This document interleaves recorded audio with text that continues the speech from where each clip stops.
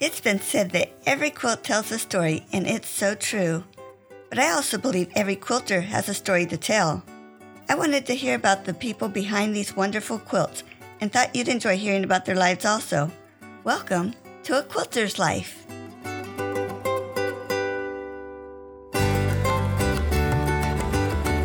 Georgia Barker sounds like such a fun granny.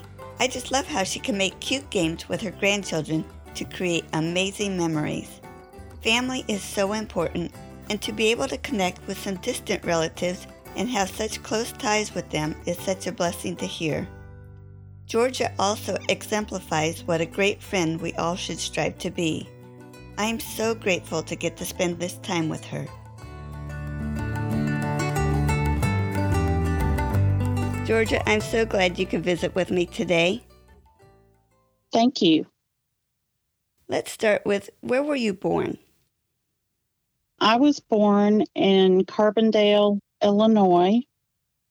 I was made in Waco, Texas. My parents were in school at Baylor, and when they graduated, they went to Carbondale to Southern Illinois University to work on their master's. So they moved up there shortly before I was born. I mean, like maybe just weeks before I was born. So although I was born in Illinois, I consider myself to be a Texan. All of my parents, grandparents, great-grandparents are Texans or were Texans and are buried in Texas. So I have Texas DNA. So Did you get to visit down there very much? Well, before COVID, I did. I actually grew up in a very abusive home, and my dad did not let us know my mom's family. And so several years ago, I got a Facebook request from this lady in Texas. I had no idea who she was, so I actually volunteer at 2 jails in Nashville, and that Friday we were starting a new series of lessons, so I had to go to jail. So I decided that I would try to figure out who she was later, and when I did, we had 2 cousins in common. And so I accepted her, and I sent her a message and explained how these cousins and I were related. And she said, "Oh, Georgia, I know. I'm a cousin too." So she told me who her grandmother was, and her grandmother and the grandmother of these other 2 cousins and my grandmother were all sisters. So she and these other cousins are the only family that I have left. And so she and I, although we're second cousins, we consider each other to be sisters because we are so much alike. We're both left-handed. We have the same eyes. We do things in our homes the same. And her husband just rolls his eyes and shakes his head and will say, "Y'all are scary." Because we're so similar. How exciting for you to get to meet her out of the blue like that. I'm telling you, it has completely changed my life. Yeah. So I have not been to Texas since September of 2019. We talk on the phone. We text through the day, every day. We always tell each other good night. But it's not the same as being in the house and having her husband teasing both of us at the same time and both of us in stereo saying the exact same thing to him. So I'm hoping that before too much longer, I can go. Yeah. Well, can you share with me how it was to grow up in Illinois? I didn't grow up in Illinois. I was just there long enough to be born and for my parents to get their master's degrees. Oh, okay. And then my dad went into the Air Force and we went to Japan. So, Wow. so my first language was Japanese because my mom was teaching, my dad was working, and the lady who took care of me was Japanese. So she and I would go to the market, and here I was, this little redheaded kid speaking Japanese, and apparently that caused some surprised looks, I guess. So when we got back to the States, my parents had this 3.5-year-old redheaded kid who was fluent in Japanese, but who wasn't that great at English because the lady who took care of me was Japanese. And so she's the one I talked to most of the time. Yeah. Now, that was 2 years before kindergarten or first grade or something like that. So did that cause problems in school? Once we got back to Texas, apparently I picked up English pretty easily.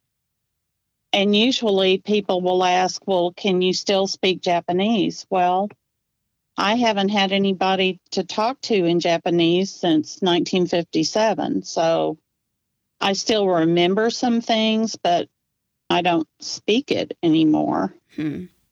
Because, you know, if you go into Walgreens and you're speaking Japanese, they don't have a translator. That's sad that you weren't able to keep that.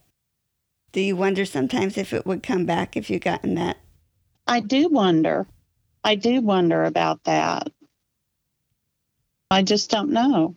Yeah. I don't know how that would work. Well, tell me more about your childhood. Well, the years that we lived in Texas, I was able to be with my mom's parents quite a bit. It was her extended family that I wasn't able to know, you know, like cousins, and I didn't know any of those people, but my grandparents were two of the best people I've ever known. And my mother was an only child, so when they got to have grandchildren, they were so excited. Mm-hmm. And my papa had to retire the year I was born, which was 1953. He had a very serious heart condition. And my grandmother taught home ec and geometry.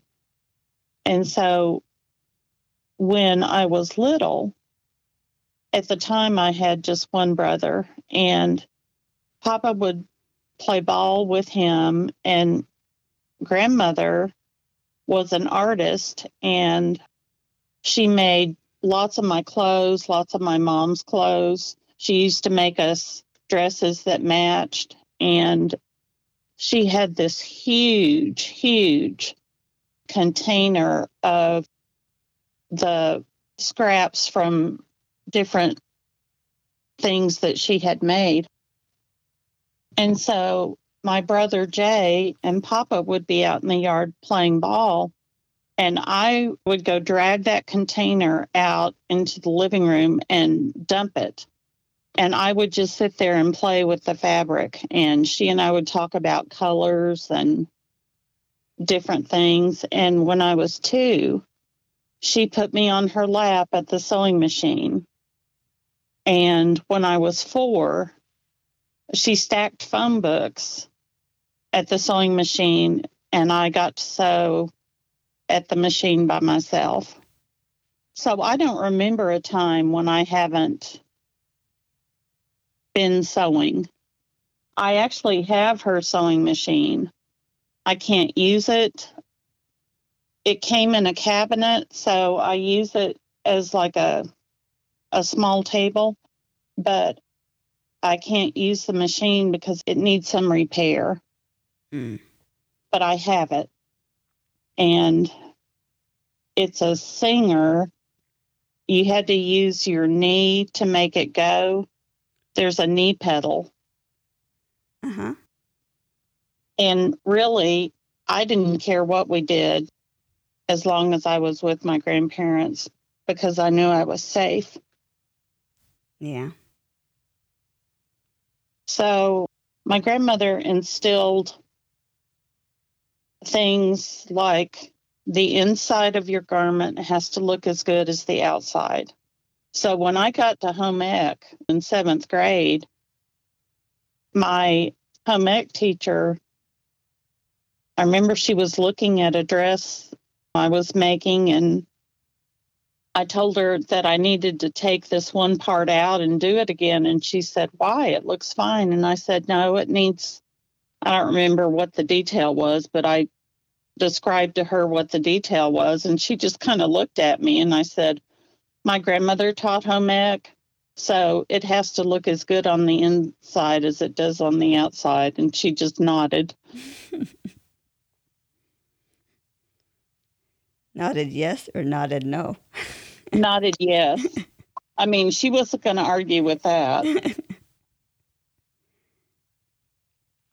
Anything else you want to share about growing up?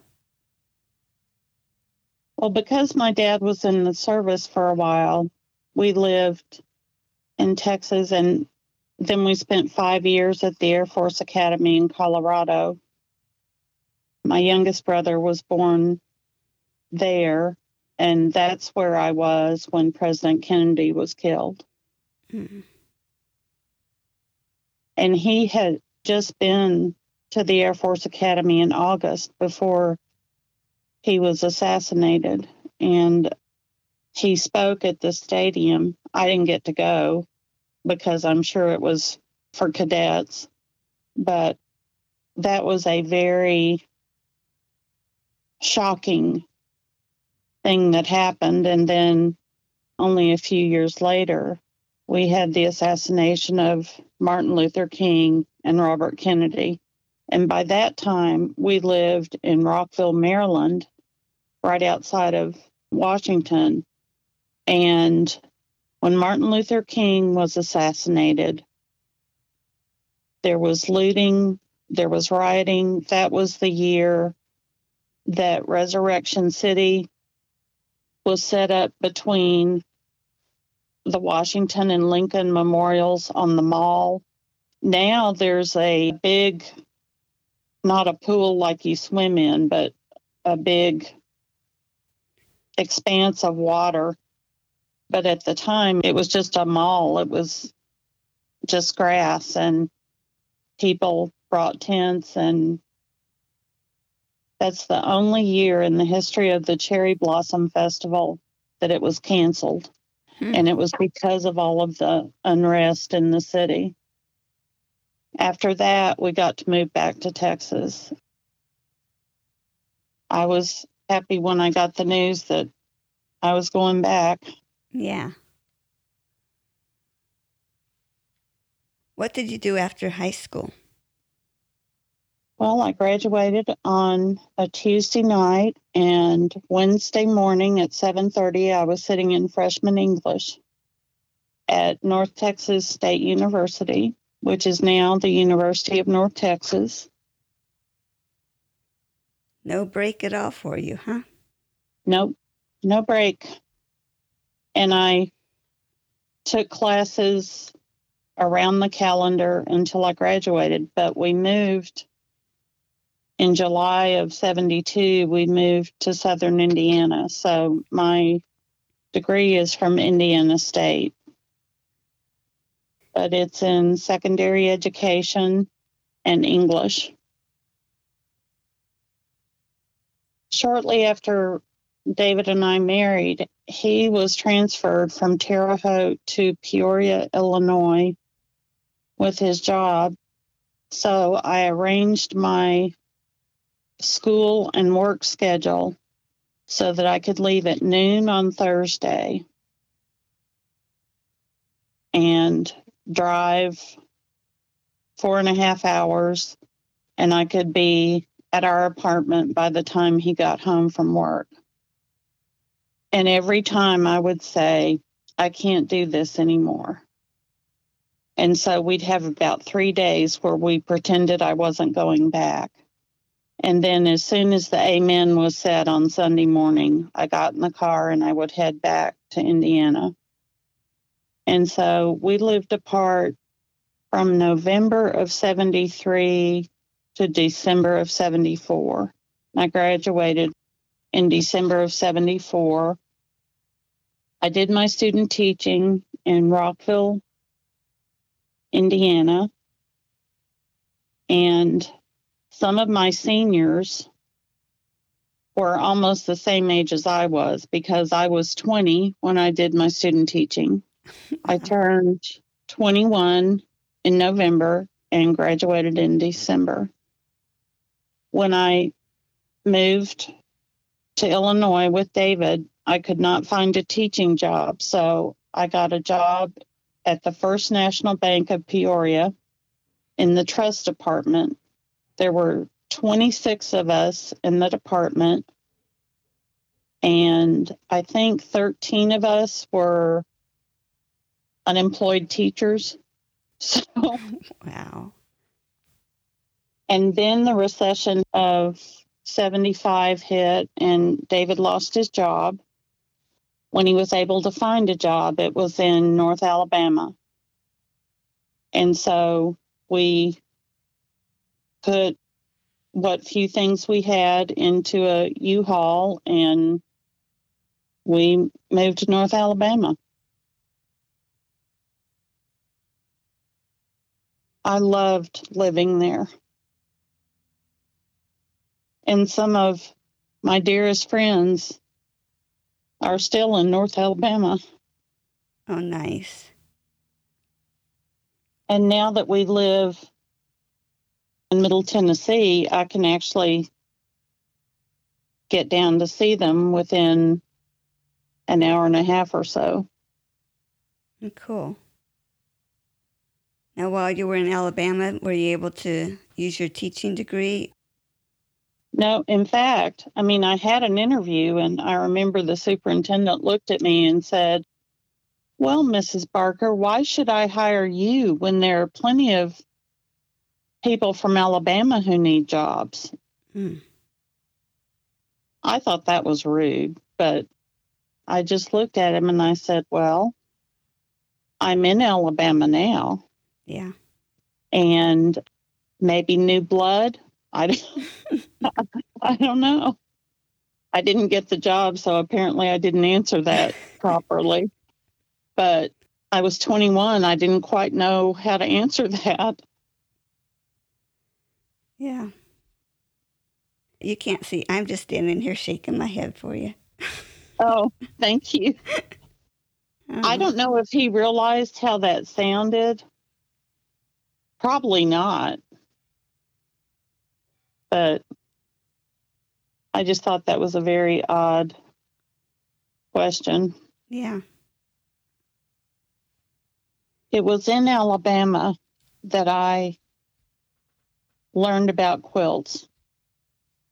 We had moved from Hartselle, Alabama to Athens, Alabama. And I may get weepy at this point. I had just lost a baby. I think it was only a couple of weeks before we moved. And when we found a church, the wife of one of the elders invited me to her house, and she said, "Bring your sewing machine." And I had a portable Elna at the time that David had bought me in 1977. So I got directions to her house, put my machine in the car, and off I went. And her name is Mott, M-O-T. In the South, a lot of women who are named Martha are called Mott. So Mott and Freed, her husband, if I could have chosen parents, they are who I would have chosen. I remember she had her sewing machine set up in the back bedroom, and she had a place for me to put mine. And she said, okay, we're going to work on making pillows. And I thought, okay. And so she handed me these strips of fabric, and she said, now what we're going to do is called the log cabin pattern. Well, to this day, that is my favorite pattern. And years and years ago, in 1999, when I was reunited with my cousin Paul, I went to Texas to visit him one weekend, and he and his wife took me to the house that our grandmothers grew up in as little girls. It was out in the country, and there was this big sign across the driveway with a heavy chain that said no trespassing. And so Paul gets out of his truck and he takes the chain down, and we go up the driveway, and he goes up to the door and knocks on the door and explains that we are there because that homestead is where our great-grandparents lived. And he asked if we could just walk around. There were pecan trees, and the lady said, well, you can come in.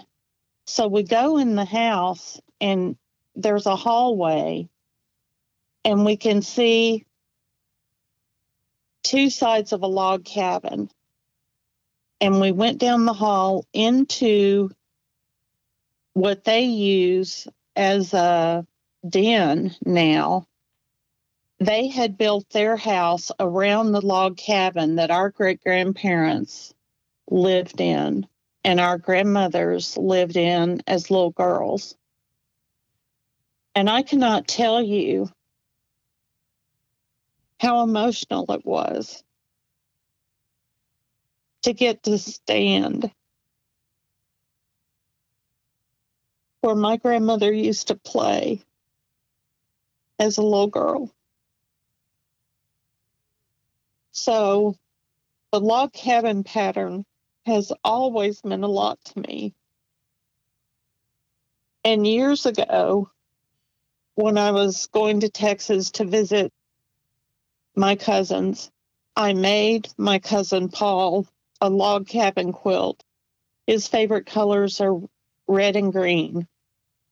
So he now has a red and green log cabin quilt.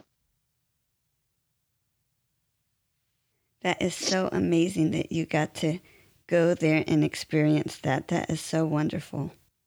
And from the outside of the house, they still have the original chimney.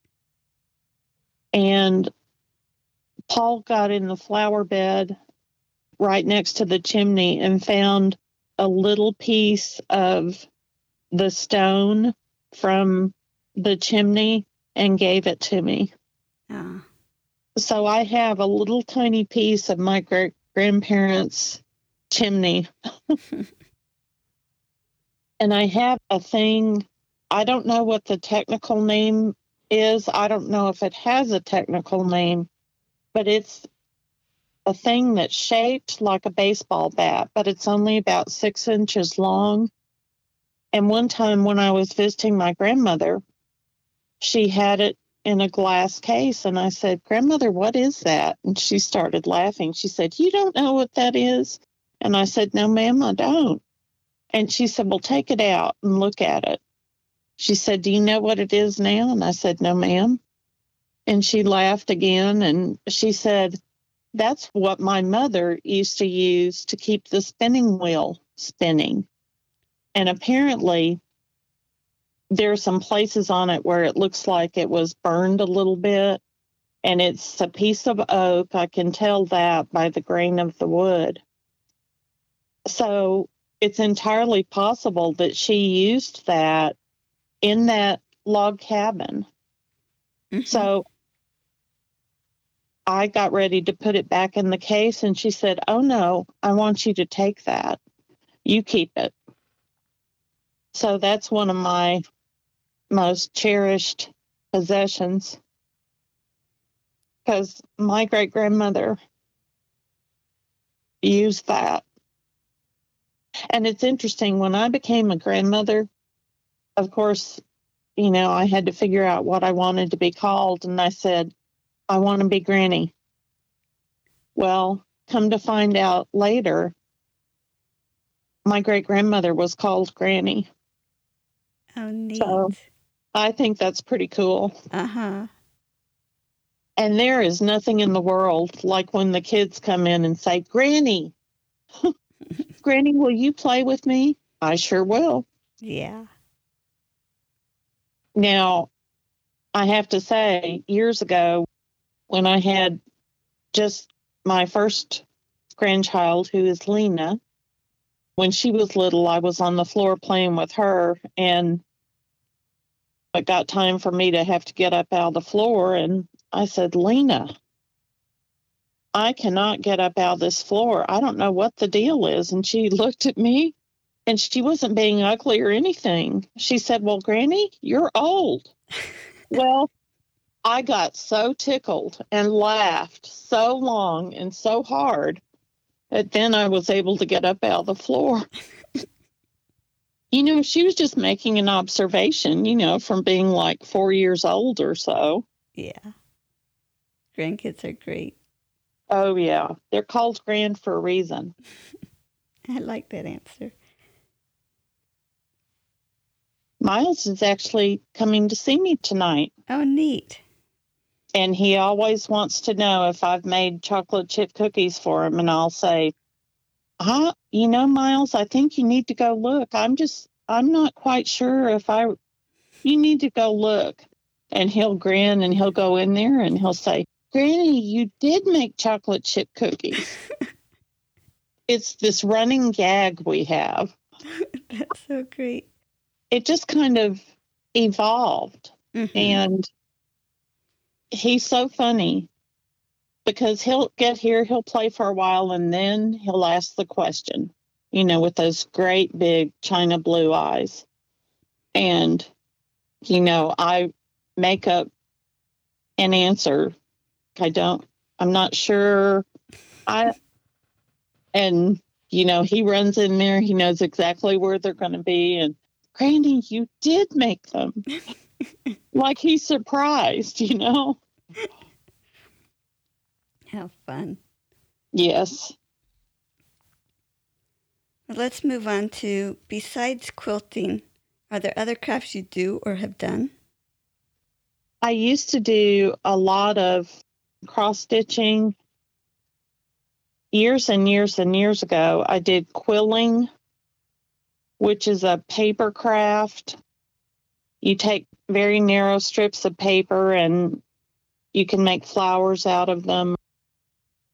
I did that for a while. Pretty much everything, I would say the majority of what I have done has been sewing related. Mm-hmm. When the girls were little, Lena and Charlotte, I used to make dresses for them. And then I realized that I just really don't enjoy doing garments. I really want to make quilts or pillowcases. That's really what I enjoy the most. Mm-hmm. And I really prefer hand piecing and hand quilting. In fact, when we lived in Franklin, Tennessee, for several years, I taught a hand piecing and hand quilting class at the rec center. And the ladies would come in, or I did have a couple of gentlemen. They would come in the first day, and after I introduced myself, I would always ask for a show of hands for those who are perfectionist, and usually every hand would go up. And I would say, well, you can leave now or you can check it at the door, because there's only one who does things perfectly, and he's not taking the class. And usually, there was kind of a collective sigh of relief. But I had one lady I felt so badly for, because she bought all the tools, she bought the fabric, she did everything but cut into her material. So it was a 3-month class, and she never took the chance to actually make what we were making. I always would have them make a small wall quilt, because I think it's better to start out with something smaller than to come in and say, okay, I want to make a king-size quilt. How about not for the first thing you do? Because you can get so discouraged so quickly. So when the class was over, she didn't have anything to take with her. And I felt so badly for her, because she didn't feel as though she could take the leap. I mean, I would always tell them, I have learned over the years to give myself a 3 strikes and I'm out. If I can't get it the way I want it to be in 3 tries, I make myself move on. Because I found myself spending entirely too long on this one thing, and I realized that I had to do something to make myself move on so I could complete whatever it was I was doing. Now, are there other hobbies that you do? I'm trying to be a better gardener. I really love flowers, and while we were gone a few weeks ago, I had 2 great big bushes taken out so that I can use those 2 areas and plant wildflowers. I love wildflowers. I'm not a real big bush and shrub person, so I'm trying to learn about different flowers, what they need, just how to do a good job with that. I like to read. I like the idea of reading novels, but that's not what I read. I like to read biographies. Right now, my best friend and I are reading a book on Eleanor Roosevelt. Last year, we read a book about Robert E. Lee. It was written by his nephew, Fitzhugh Lee. So we read the same book, and then we'll have a phone conversation where we discuss what we've read.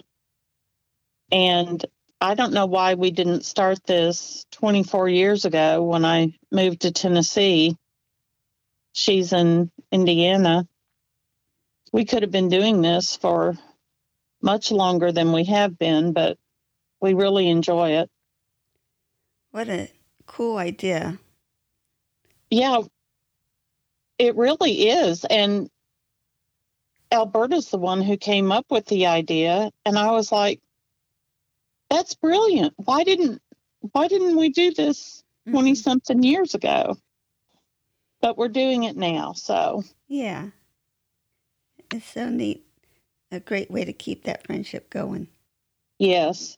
We catch up in the conversation, but then we'll say, okay, now, what are your thoughts on chapter 2 or chapter 15 or whatever? And it's interesting because usually one or the other of us, maybe both of us, will hone in on details that didn't strike the other one Isn't that interesting how that happens? Yes, it's fascinating. And I think it really enriches the whole experience of reading the book because you have somebody else's thoughts along with your thoughts. Mm-hmm. And Alberta is one of the most interesting people I've ever known because she's interested in so many things. She just knows a lot, and she's always learning. Mm-hmm. She and I met in the hospital after I had had my son, Sam, and she had had her first son, Jeremy. She was my third roommate, and I knew by the time that Samuel and I went home that I wanted to know her the rest of my life. What a great way to start a friendship. She's a very emotionally healthy person. I reminded her the other day that the day that her parents came to the hospital from Van Wert to meet Jeremy, she said, "Okay, Georgia, my parents are coming to the hospital. There are two things you need to know. My father is mentally ill, and my mother has only one arm because she lost her other arm in an accident." Wow, so she had it rough. She did. But her mother taught school. I knew her mom. I loved her. But that's just to let you know how emotionally healthy Mm-hmm. she is. I mean, most people wouldn't say that, but she wanted for me to know that in case her dad said something bizarre and for me not to be shocked, when her mom walked in the door. Yeah. Do you think any of your other hobbies, like with the reading or the gardening, does it show up in your quilting at all?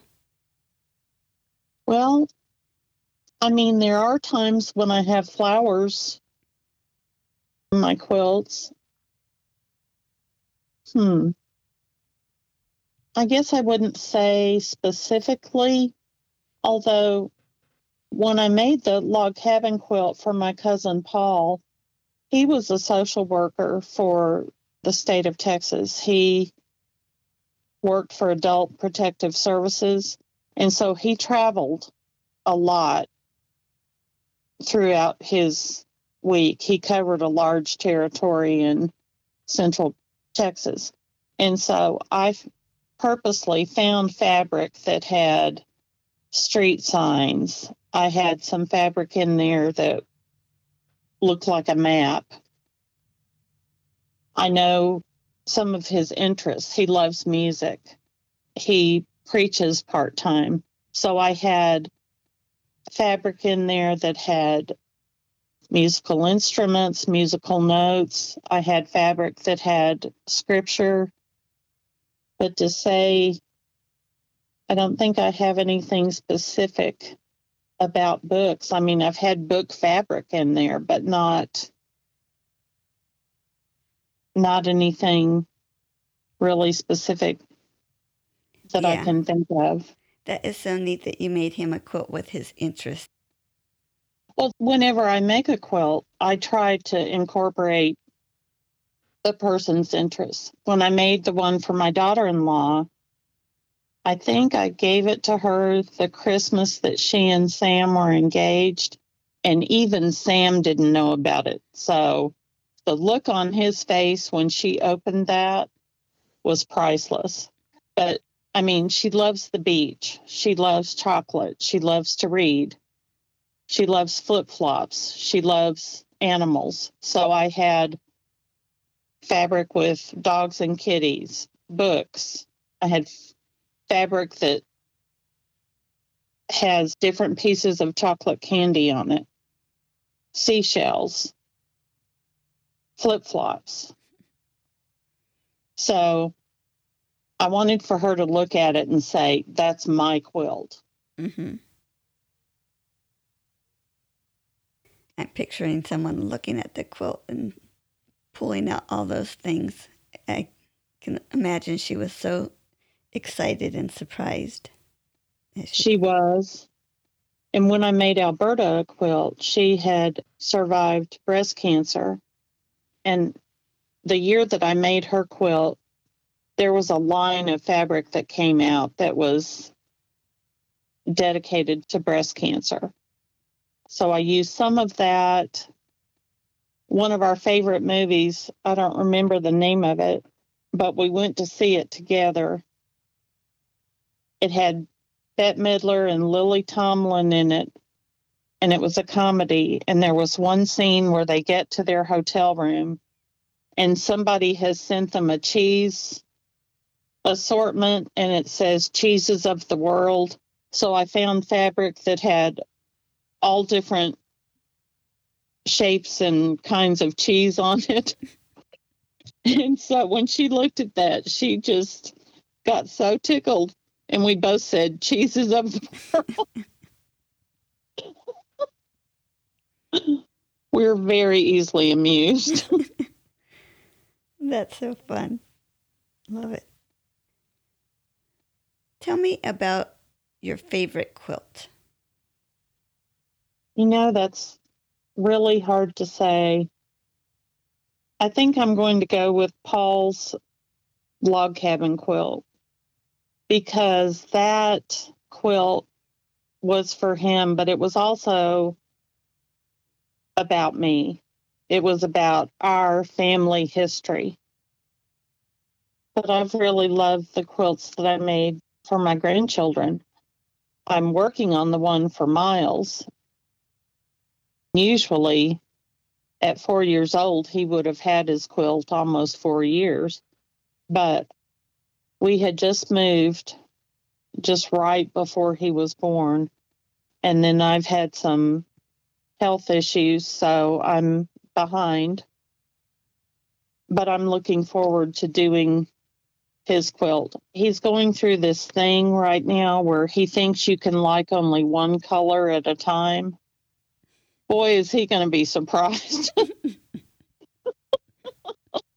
Right now, the color is blue, but a few weeks ago, the only color he liked was gray. But his quilt will be mostly blue and gray, but it's going to have every color. Do you have a tool that you just feel you can't do without when you're quilting? I do. I had a man years and years ago, probably 20 years ago, make me an acrylic template of my hand. And when I make a quilt, I quilt my hands in each corner. And that way, when the recipient gets the quilt, if they need a hug, they can just wrap up in the quilt. So that's my favorite. Wow. You've had so many great ideas, and we haven't even got to my tip question yet. Well, tell me about what part of the process is your favorite, or do you like all the steps in the process? I like all of them except cutting out the quilt, because I have arthritis in my hands. And so that is really challenging for me. But I love designing. I love piecing. April of 1997, we had a week like any other I've ever experienced. On Monday, we found out we were moving. On Wednesday, we found out my husband had cancer. And on Friday, we found out that my best friend, Alberta, had cancer. Wow. We also had, in my husband's family, my brother-in-law and sister-in-law were celebrating their 25th anniversary. Their older daughter was getting married. and my mother and father-in-law were having their 50th anniversary. So I spent a lot of time that spring and summer in doctor's offices. I took Alberta for all of her chemo treatments, and I would sit there in peace. So I had with me these 3 quilts for my niece, my brother and sister-in-law, and my mother and father-in-law in different stages of completion. And I really learned during that time how valuable Ziploc bags are. Because if you're a hand piecer, it's have Ziploc, will travel. I got so much accomplished while waiting for procedures or appointments. It gave me a lot of time to pray, a lot of time to meditate, and I got a lot done. Mm-hmm. That's such a lot on you for such a short period of time. It was intense. I had 2 young children. Let's see, Sarah would have been 15 and Sam was 12. And so they were worried about, were they going to have a dad? Yeah. Not only were they moving, leaving everything they'd ever known, everyone they'd ever known, were they going to have a dad? Was Alberta, who's been like an aunt to them, was she going to be around? And I was subbing full time at the school that they went to. And I was scheduled for the rest of the year. Before I called the main office, I went to each teacher and said, okay, I'm supposed to be you on these 2 days. I can't, and told them why. Because I wanted them to know before I called the main office. I thought that was the way I should handle it. Then I called the main office and explained what was going on and that I would not be able to honor these dates that I was set for. And the woman was like, well, why not? And I said, well, I'm good, but I'm not so good that I can take care of 2 people I love the most in the world as they go through their cancer journey, get 2 young teenagers ready to move and teach school. I didn't think that really needed to be clarified.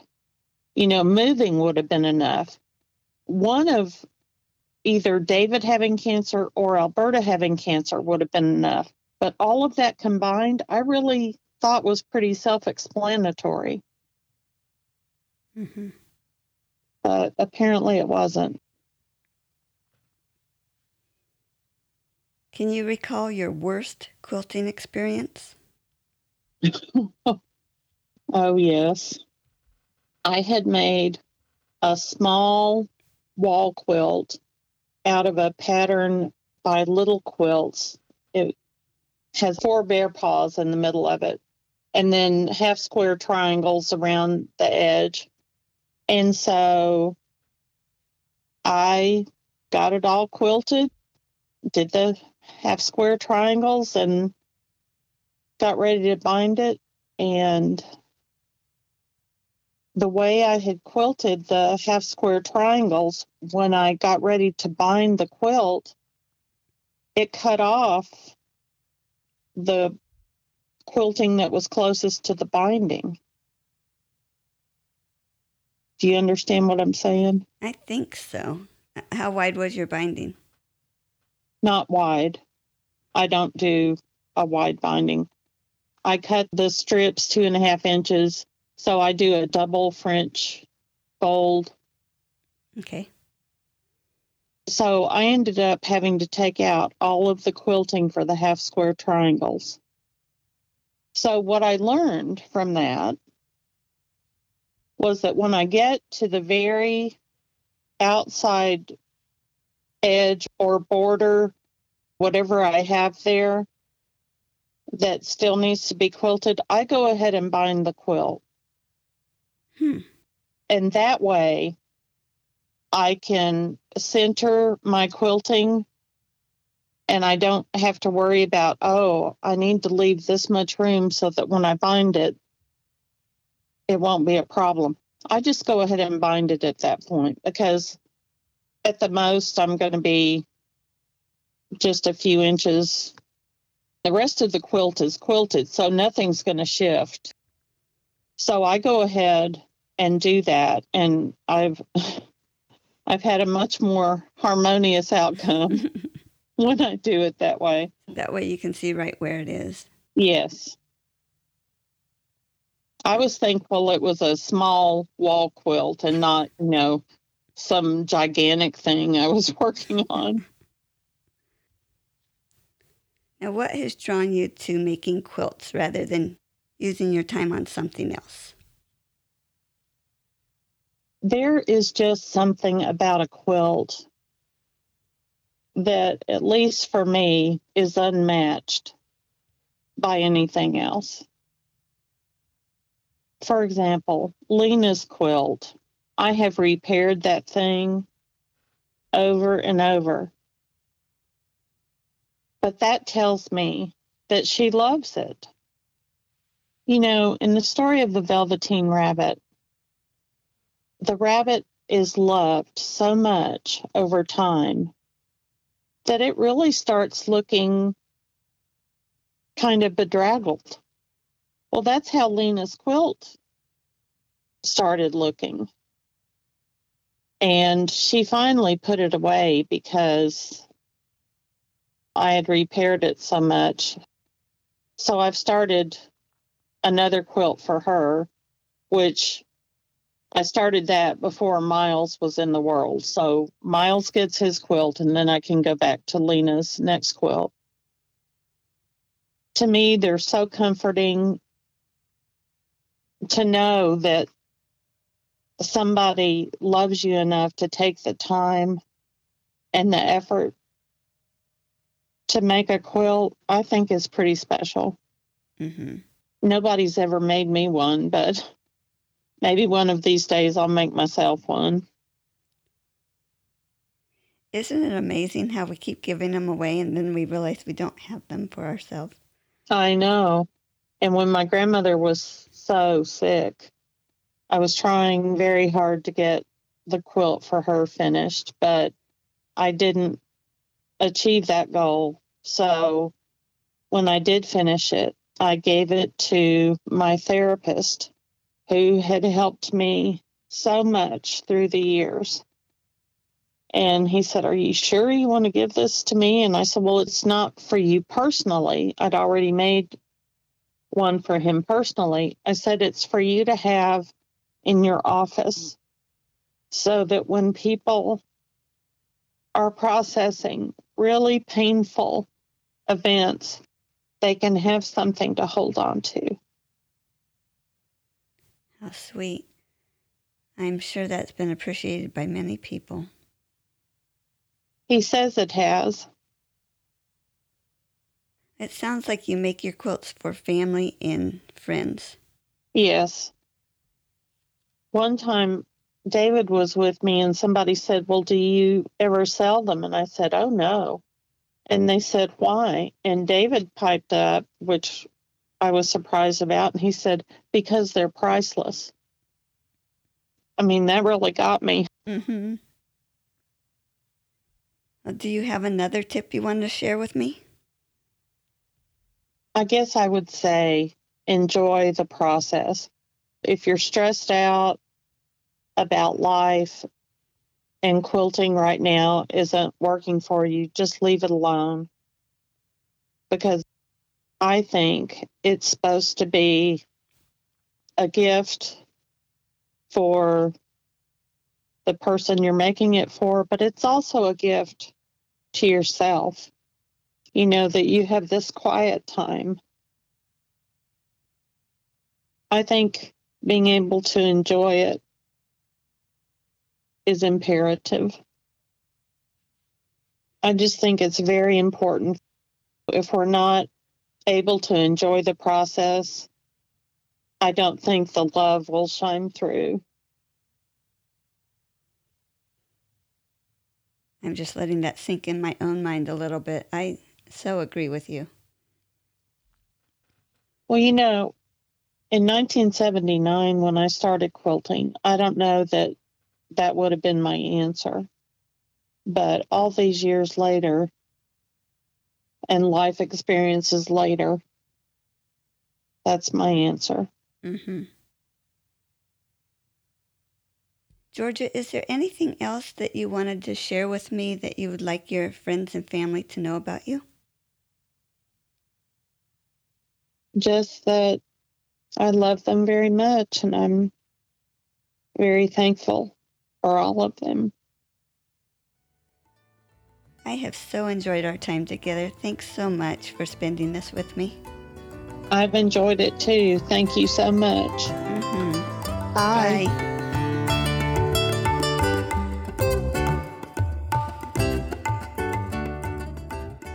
You can find more stories on aquilterslife.com or subscribe on your favorite podcast player so each episode will be downloaded automatically. Also, I want to hear about you and your wonderful quilts. Please contact me, Paula Chamberlain, through the website to set up an interview. And as always, thanks for listening.